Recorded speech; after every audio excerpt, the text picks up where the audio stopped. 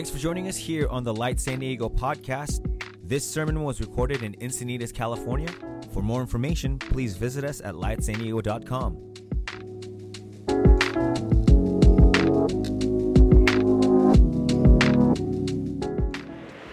Psalm 46. God is our refuge and strength, an ever-present help in trouble. Therefore we will not fear though the earth give way and the mountains fall into the heart of the sea. Though its waters roar and foam and the mountains quake with their surging. There is a river whose streams make glad the city of God, the holy place where the Most High dwells. God is within her, she will not fall. God will help her at break of day. Nations are in an uproar, kingdoms fall. He lifts his voice and the earth melts.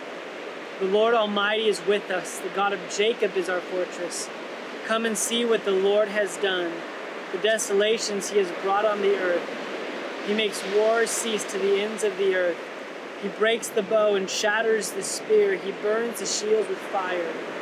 He says, "Be still and know that I am God. I will be exalted among the nations. I will be exalted in all the earth.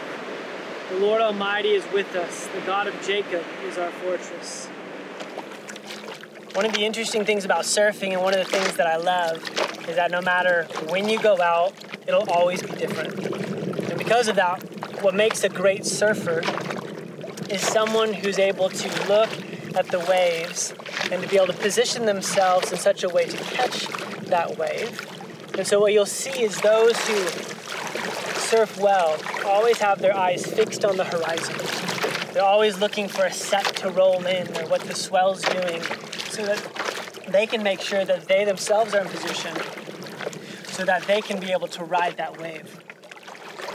I think, interestingly enough, Psalm 46 talks about this idea of what we fixate on, the horizon we're looking to, and how we can posture and position our heart in such a way that if we're looking at the right things, the way we live life will not only be good or better, but according to Jesus, it's this life that's to the full. It's a life that the world is longing for. And so what does that look like? Well, in Psalm 46, it opens up with this scene of turbulence and a storm. Actually, most scholars believe Psalm 46 was written in the midst of a war when Assyria is trying to lay siege against Jerusalem. And the psalmist writes, "Even when the mountains are thrown into the sea, the waves are roaring with foam." It's this imagery of, in the ancient world, which was most stable, a mountain being uprooted and tossed into what they would say is the most chaotic, unpredictable thing. That was the ocean, that was the sea.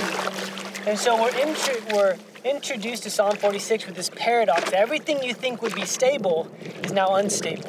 Later on in Scripture, in Revelation chapter 21, it talks about how when we look to the horizon of what God's going to do, we actually see that there will be a city without a sea. And that imagery specifically is talking about how the chaos and the darkness that embodies the metaphor of the sea will be gone. And so here in Psalm 46, now we shift, and we're talking about a river. That there's a river flowing out of the city of God, which would have been Jerusalem. Now here's what's interesting. There's no river in Jerusalem. And so this is what's called Zion theology. Zion theology is taking the center of Jerusalem, the temple, and how it points back to the garden. And the psalmist would have this prophetic sense that someday what was true in the garden, what is true in the temple, that there would be a city.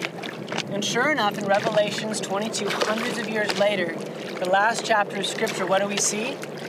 We see a throne in the center and a river flowing out of it. Now, this is again an interesting facet of the historical story, because this is when Assyria is trying to take over Jerusalem, and the psalmist begins to rise and says, "Listen, there is a place in the city of God that a river flows out of it. Life is represented there." And then it moves on to the verse that maybe we're most familiar with in Psalm 46 when it says, to be still and know that I am God. One of the reasons I love the ocean is this is the place that my soul feels still.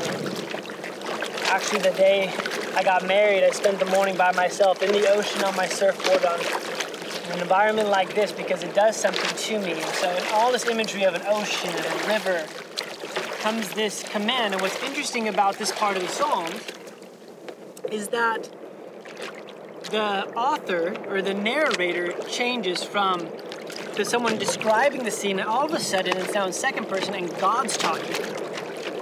And God is now commanding, be still and know that I am God. Here's what's amazing. Because the context is wartime, this verse we often sentimentalize and take comfort in, which is true. Actually, the most immediate context of it has to do with the command God is giving to the opposing armies. The trial, the storm, the chaos. God is literally commanding it. Be still and know I am God. Jesus, as he's on the sea and the storm is beginning to pick up, he quotes Psalm 46 and he says, be still, and the wind and the waves obey him, which is a clear sign that the second phrase of that, be still and know that I am God, would have been assumed in that moment. So here Jesus is speaking to that chaotic sea, and he commands it to be still. So this phrase, be still and know that I am God, is serving two purposes. The first is it's this command to the chaos and the trials, the literal and metaphorical wars around us. And also, it's an invitation to his people to be still, to know that he is God. And so I would just love for us to think upon and meditate on that to be still and know that he is God is both a command to the storm and an invitation to our soul.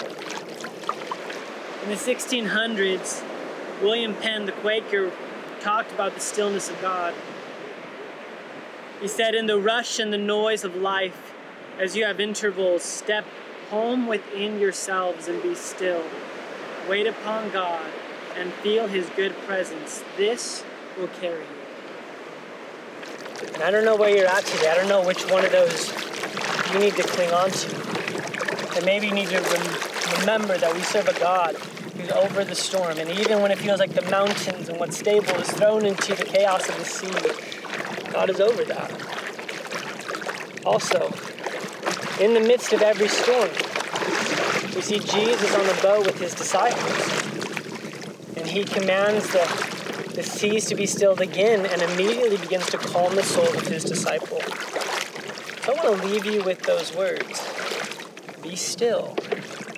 Know that he is God. No matter what's going on in life, that we have the assurance and the peace.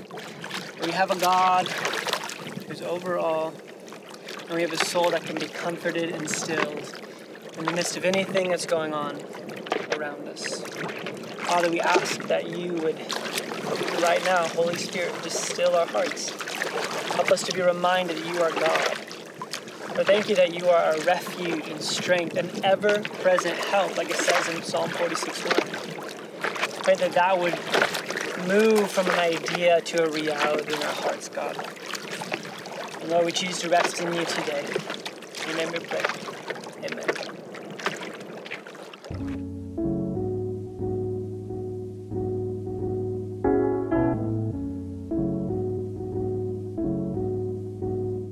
Thanks for joining us here on the Light San Diego podcast.